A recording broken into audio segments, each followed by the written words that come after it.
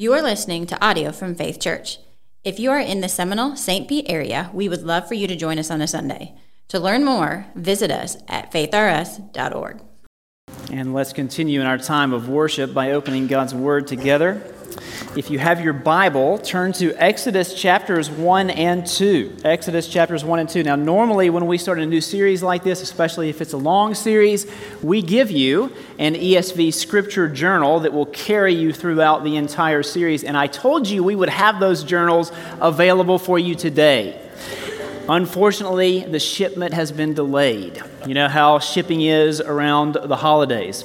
So one box of 25 came in yesterday. The rest are supposed to come in tomorrow. I thought about bringing that one box and just putting it in the middle of the room and letting you go at it Hunger Games style. May the odds be ever in your favor. But then on second thought, I felt like that just wasn't very Jesus-like. So we're going to hold off until next Sunday, and hopefully you'll get your journals next week. Grab your Bible. I hope you brought that today. And we're looking at Exodus 1 and 2. If you don't own a Bible, we would love to give you one. You'll find some hardback Bibles on those tables in the back of the room. Take one now and use it to follow along with us today, and then just hang on to that Bible. That's our gift to you. If you're willing and able, will you stand with me in honor of the reading of God's Word? Exodus 1 and 2 is our text. I want to read Exodus 1, 1 to 10 to get us started. Listen carefully to God's Word. These are the names of the sons of Israel who came to Egypt with Jacob, each with his household: Reuben, Simeon, Levi, and Judah; Issachar, Zebulun, and Benjamin; Dan and Naphtali, Gad, and Asher. All the descendants of Jacob were 70 persons. Joseph was already in Egypt. Then Joseph died, and all his brothers, and all that generation. But the people of Israel were fruitful and increased greatly. They multiplied and grew exceedingly strong, so that the land was filled with them. Now there arose a new king over Egypt, who did not know Joseph. And he said to his people, "Behold, the people of Israel are too many and too mighty for us. Come, let us deal shrewdly with them, lest they multiply. And if war breaks out, they join our enemies and fight against us and escape from the land." This is the word of the Lord. Please be seated. The Exodus epic is one of the most gripping stories ever told. There have been countless movie adaptations. I jotted down just a few of them that I could think of to bring to your attention. Of course, there's the Ten Commandments, 1956, right? Starring Charlton Heston. Then there was The Prince of Egypt, 1998, featuring the voice of Val Kilmer, Iceman. Then there was Exodus, Gods and Kings in 2014, starring Christian Bale and directed by Ridley Scott, who I usually quite like, but I heard this one wasn't worth seeing. Don't know if you've seen it. I haven't seen it. It's only got a 35% rating on Rotten Tomatoes, if you follow that sort of thing. Here's the critics' consensus of that film. While sporadically stirring and suitably epic in its ambitions, Exodus, Gods and Kings can't quite live up to its classic source material. In other words, once again, we have a movie that's just not as good as the book. For the next 5 months, we're going to study the book. Exodus has 40 chapters, so it will take us a while to get through it. Now, because of the ubiquity of the story, probably most of us have these little bits of knowledge, bits and pieces of knowledge, right? We know the names of the main characters. We know the number of commandments. In this series, we're going to try to bring it all together. And we're going to discover how this story that began so long ago in the sands of Egypt speaks so powerfully to the church here and now. Now, it's always helpful to have some knowledge of the forest before we look at each tree. The book of Exodus has a number of important themes, but one dominant idea that makes all other themes necessary. And that one dominant idea of the book is that there is but one true God. There is but one true God. That is not a proclamation that we hear very often in our culture, is it? But it is true. it is true. The entire book of Exodus really is about the uniqueness and the presence of the one true God. And the way we learn about the uniqueness of God is by going on a journey. The Greek word Exodus means departure. This is a journey story. The journey of God's people from Egypt to Mount Sinai, and the journey of God to dwell among his people. Underlying all the events of Exodus is the desire of the one true God that people would come to a deeper knowledge of him, both intellectually and relationally. And so my prayer for you is that throughout this study, yours would be a story of journey.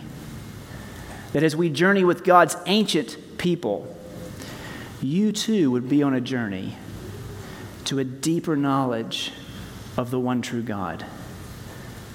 Now, the story of Exodus begins, as I've already mentioned, in the sands of Egypt. In the very first book of the Bible, Genesis, God sets his gracious gaze upon a man named Abraham. And he promises Abraham that Abraham's descendants would one day become a great nation, that they would dwell in a great land, and that through them, all the nations of the earth would experience great blessing. The book of Exodus picks up the story hundreds of years after Abraham. God's people, the Israelites, sometimes referred to as the Hebrews in our text, they have indeed expanded. They've become a great people, but they don't yet have their own land. In fact, they're slaves. They're slaves in Egypt, living under an anti-God tyrant. All of Exodus 1 and 2, our focus for today, all of Exodus 1 and 2, it's teeming with death. Death on the Nile. That would be a good title of this opening section of Exodus. Chapter 1, it's all about the death of God's people, the slaughter of innocent children. Chapter 2, it's about the murder of an Egyptian taskmaster, among other things. There's death here, there's death everywhere. Does all of this death mean the death of the divine promise? Have things in the world become so bad that God has abandoned his promise, abandoned his people? Let's see what the story has to say to that. We'll take things one chapter at a time today. Chapter 1, death to God's people. Look again at verses 8 to 10. Now there arose a new king over Egypt who did not know Joseph. And he said to his people, "Behold, the people of Israel are too many and too mighty for us. Come, let us deal shrewdly with them, lest they multiply. And if war breaks out, they join our enemies and fight against us and escape from the land." We're told a couple of important details here at the very beginning. This is a new king, a new Pharaoh, one who does not know Joseph. We know from the book of Genesis that Joseph was an Israelite. He was sold into slavery by his brothers. Eventually, he became the prime minister of Egypt. Joseph and the old Pharaoh were friends from work. They worked together. But now Joseph is dead, and there's a new Pharaoh. And this new Pharaoh views the Israelites as a threat to national security. All of chapter 1 is centered around three policies of the Pharaoh, attempts to deal with the problem of God's people as he sees it. Now, one thing you must understand about this figure, the Pharaoh, throughout the entire narrative, the Pharaoh is an anti-God figure. His policies will try to stop the expansion of the Israelites, which means his policies are trying to stop the fulfillment of the divine promise, of God's promise to his people. You'll become a great nation in a great land, and through you all the nations of the world will experience great blessing. The Pharaoh wants to stop all of that, which means this is a clash. It's a clash between a wannabe God and the one true God. Who will be victorious? The Pharaoh issues his policies, the first of which is enslavement. Verses 13 and 14. So they ruthlessly made the people of Israel work as slaves and made their lives bitter with hard service in mortar and brick and in all kinds of work in the field. In all their work, they ruthlessly made them work as slaves. The idea with this first policy seems to be we will work them to death. We'll give them a quota they can't possibly meet. We'll beat them when they ask for rest. We'll let them spend as little time as possible with their families. We will make life so miserable that death will seem like a release, not a punishment. And eventually, they'll all be gone. But it doesn't work. It doesn't work. God's people continue to expand. The Israelites become more in number and greater in strength. And so the Pharaoh issues a second policy: genocide in secret. Then the king of Egypt said to the Hebrew midwives, one of whom was named Shiphrah and the other Puah, when you serve as midwife to the Hebrew women and see them on the birth stool, if it is a son, kill him. But if it is a daughter, she shall live. Now, if you're one of the children or younger students in worship today and you're not familiar with this word genocide, it refers to the murder not of a person, but of an entire group of people, an entire nation or ethnic group. The Pharaoh now tries to involve the midwives in the genocide, the wiping out of all of the Israelites. He's worried about future warriors who might rise up against him. So he wants to take out all of the future men. If he does that, then the females will be sold into domestic slavery, and eventually the Israelites will melt away. He tries to involve the midwives, the ancient version of the labor and delivery department. The evilness of his plan is seen in the fact that he tries to convert into agents of death these very women who usually were associated with new life. Secretly, he goes to the midwives and he gives them strict orders: kill every male. Every Hebrew boy must die. But these midwives, the text tells us that they fear the one true God. They don't fear this evil king of Egypt. They fear the one true God, and so they disobey the Pharaoh. They don't do what he says. It's interesting. There are a number of figures in the Exodus narrative that have prominent roles, but not many of them are named. The Pharaoh isn't named. In fact, none of the pharaohs in the entire Exodus story, none of them are named, which is one of the reasons that scholars have such a hard time establishing the date of the Exodus event. Despite the fact that they had divine status in their day, in the biblical account, the pharaohs are treated as non-entities, nobodies. We never learn their names.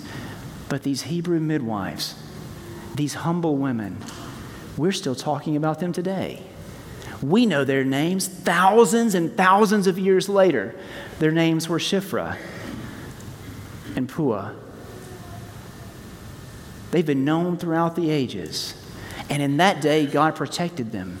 He protected them and he blessed their families. Believer, when you fear not an earthly king, but the one true God, when you follow him, when you stand against evil in the right way, God will bless you. He will bless your family. That's what we learn from these Hebrew midwives. Again, the Pharaoh's policy fails, so he issues a third one.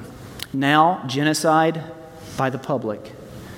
Verse 22, then Pharaoh commanded all his people, every son that is born to the Hebrews you shall cast into the Nile, but you shall let every daughter live.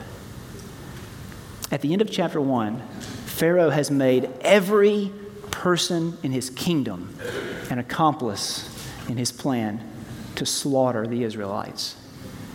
Every person in Egypt must get their hands dirty, bloody, for Egypt to retain the power that it has.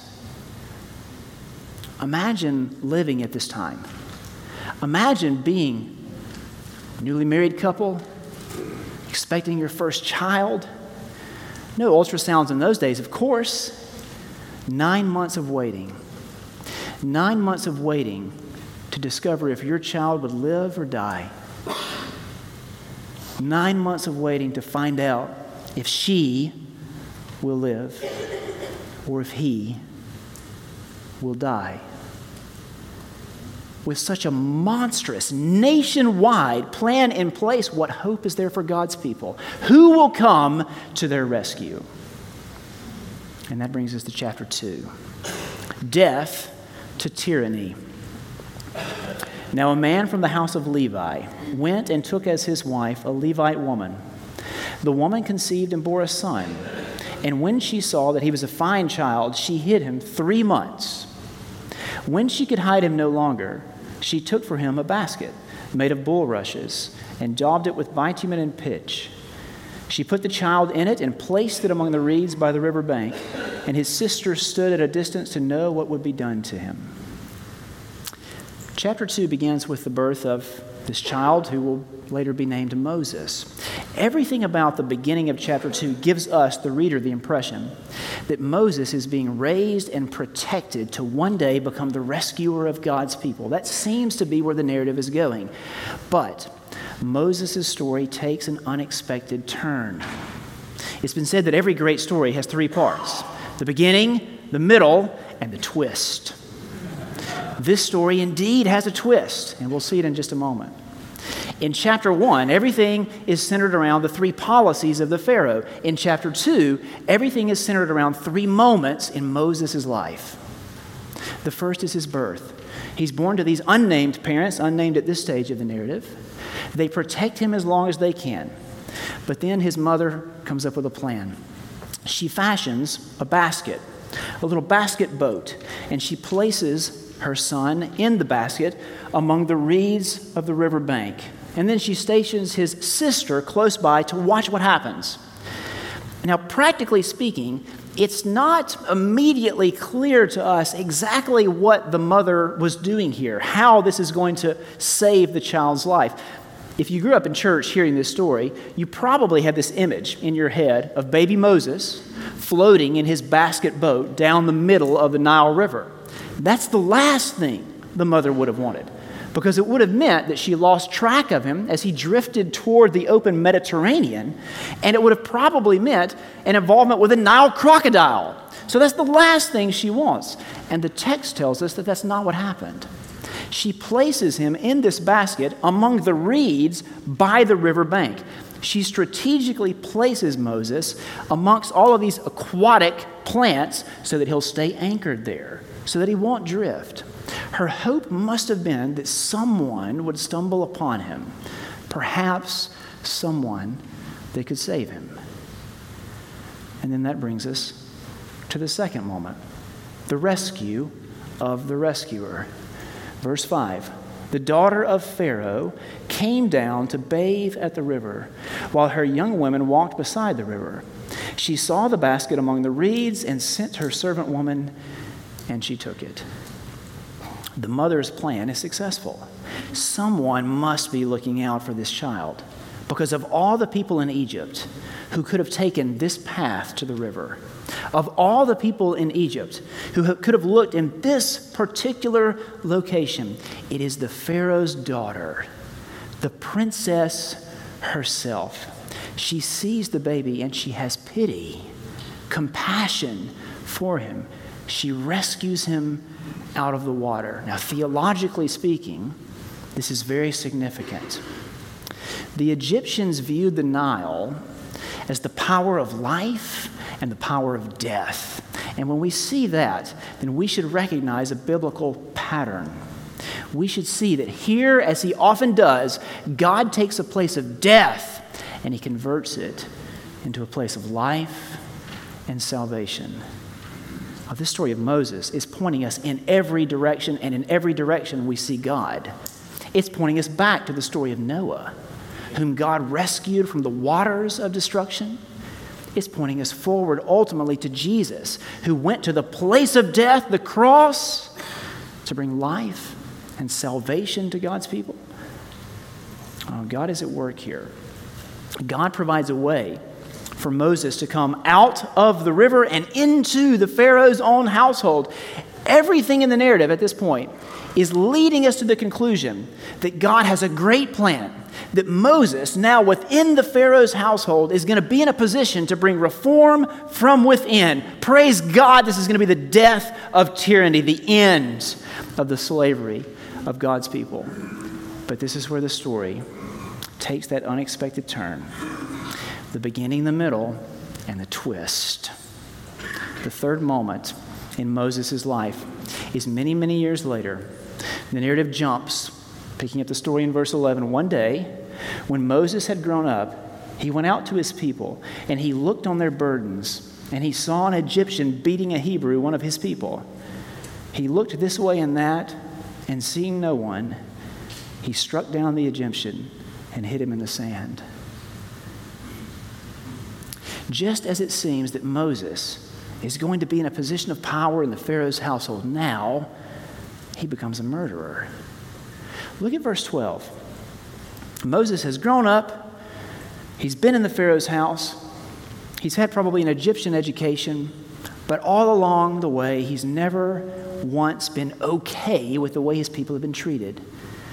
Finally, the day comes that he just can't take it anymore, and he takes things into his own hands. He takes matters into his own hands. Verse 12, he looked this way and that, seeing no one, he struck down the Egyptian. This is premeditated murder. And to make matters worse, Moses tries to cover his sin by burying the body of the Egyptian in the sand. And he thinks he's gotten away with all of it. He thinks he's gotten away with it. But sins like this, they have a way of getting out. All sin eventually will be exposed, no matter how deep in the ground we've buried it. The next day, there are two Hebrews. They're having a dispute, a conflict. Maybe it was an engineering dispute, an argument about which tool was best for the job. Who knows? Moses steps in to mediate. But one of the Hebrews rejects his mediation and says to Moses, "Who made you judge over us? Do you mean to kill me like you killed the Egyptian?" He or someone he knows must have seen the murder. Moses' secret is out. And so now there's only one thing he can do. He must run. He's forced to leave Egypt because the Pharaoh finds out about it, and he wants to hunt Moses down and have him killed. So Moses leaves. He runs away, and he leaves his people behind. Believer, when you stand against evil, when you fear and follow the one true God, God will bless you. That's the lesson we learn from the Hebrew midwives. But the way in which you take the stand matters. And the time of the stand matters. Moses had passion. He had zeal. He saw what was wrong with the world, and he wanted to set things right. He was a man of passion, but he didn't have patience. It was wrong for him to murder the Egyptian. It was wrong for him to seek to lead his people out of Egypt without God's instruction. He had passion but no patience. And if you have passion but no patience, well, that's just another way of saying you're prideful. You're not willing to wait on God's perfect timing. You're not willing to wait until God gives you the way forward. You're just ready to go. You're ready to move. You think you have the answer. Now, that's just pride going by one of its many aliases. So Moses leaves. He goes to the land of Midian. And there in Midian, he finds a wife. He starts a family. He becomes a shepherd. As a shepherd, he develops many of the skills and learns the humility that he will later need to lead God's people. See, despite Moses' failure, his terrible failure, God still had a plan for him. Moses' work was not done yet, but he would wait. For 40 years, Moses would live in the land of Midian. 40 years. But the name he gives his child in Midian is a hint that he has not forgotten his people. He has not forgotten God's people. Does all of this death and failure in chapters 1 and 2, does it mean the death of the divine promise? What was God's promise to Abraham so long ago? Your descendants will be a great nation. They'll dwell in a great land, and through them, all the nations of the world will experience great blessing. But at this stage of the story, the Israelites are slaves. Children are being slaughtered.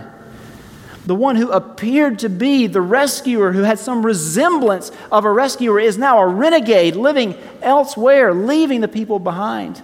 Have things in the world become so bad that God has abandoned his promise, abandoned his people, given up? At the end of chapter 2, we find the unmistakable answer to that question. Is this the death of the divine promise? Oh, no. No, God's promise is an undying promise. Look at the final verses of chapter 2. During those many days, the king of Egypt died, and the people of Israel groaned because of their slavery and cried out for help. Their cry for rescue from slavery came up to God, and God heard their groaning, and God remembered his covenant with Abraham, with Isaac, and with Jacob. God saw the people of Israel, and God knew. Decades go by. Moses' life in Midian, it goes on.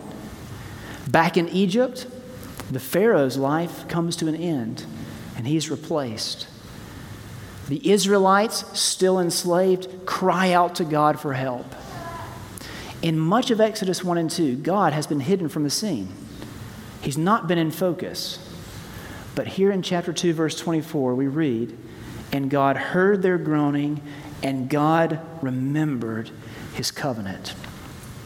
Do you remember what the Bible means when it talks about God remembering? I tried to clarify this for us a few weeks ago. God is omniscient, all-knowing. Divine omniscience doesn't forget things like we do, not in a literal mental sense. God doesn't lose his keys. God doesn't forget to change the air filter, and God doesn't forget his people. When the Bible talks about God remembering, it's teaching us something about God's action, not his recollection. Verse 24 means that God is preparing to take action. He's preparing to take action for his people, and he will act in accordance with his covenant. This is the first time the term covenant is used in Exodus. It's a weighty theological concept, one of the most important words in the entire Bible. Whole books have been written on this one term, but the best definition of this term, I think, comes from a children's book. It's the same children's book that we give to families when we baptize their very young children here at Faith Church, the Jesus Storybook Bible. Covenant means that God loves us, his people, with a never stopping, never giving up, unbreaking, always and forever love. That's covenant. Believer, covenant means that when you are in pain, when you are groaning and praying in pain, God hears you. Just like he heard the prayers of the Israelites so long ago. And maybe God is preparing to take action for you right now. Or maybe the time is not yet right. Rather than taking things into your own hands, maybe you should wait. Be patient. Wait for instruction from the Lord. Trust him. Believer, covenant also means that when you have failed, when you have been impatient and immature in your spirituality as Moses was, it means that God is not done with you. There is hope. There is a future for you after your failure. How do we know that? Covenant. Because God loves you with a never stopping, never giving up, unbreaking, always and forever love. And on that note, the story of Exodus begins. Let's pray. Oh God, you are faithful when we are unfaithful. Thank you for that. Thank you that you have established a covenant with us, your people. You have broken into our lives and formed a forever relationship with us. You love us on our best day, and you love us on our worst. As we begin this journey going through the book of Exodus over the next many months, God, I pray for myself and for each one of our members here at Faith Church, for anyone who might join us in this series, that this would indeed be a journey into a deeper knowledge of you, God, the one true God of the universe, that we would come to know you intellectually, but not just that, relationally. Oh God, work in hearts. Show us our sin. Show us our pride and our impatience. Convict us of it. Draw us to yourself. Help us to be faithful to the work you have called us to in this world, your world. We pray all this in the powerful name of Jesus Christ, our Savior and our Lord. Amen.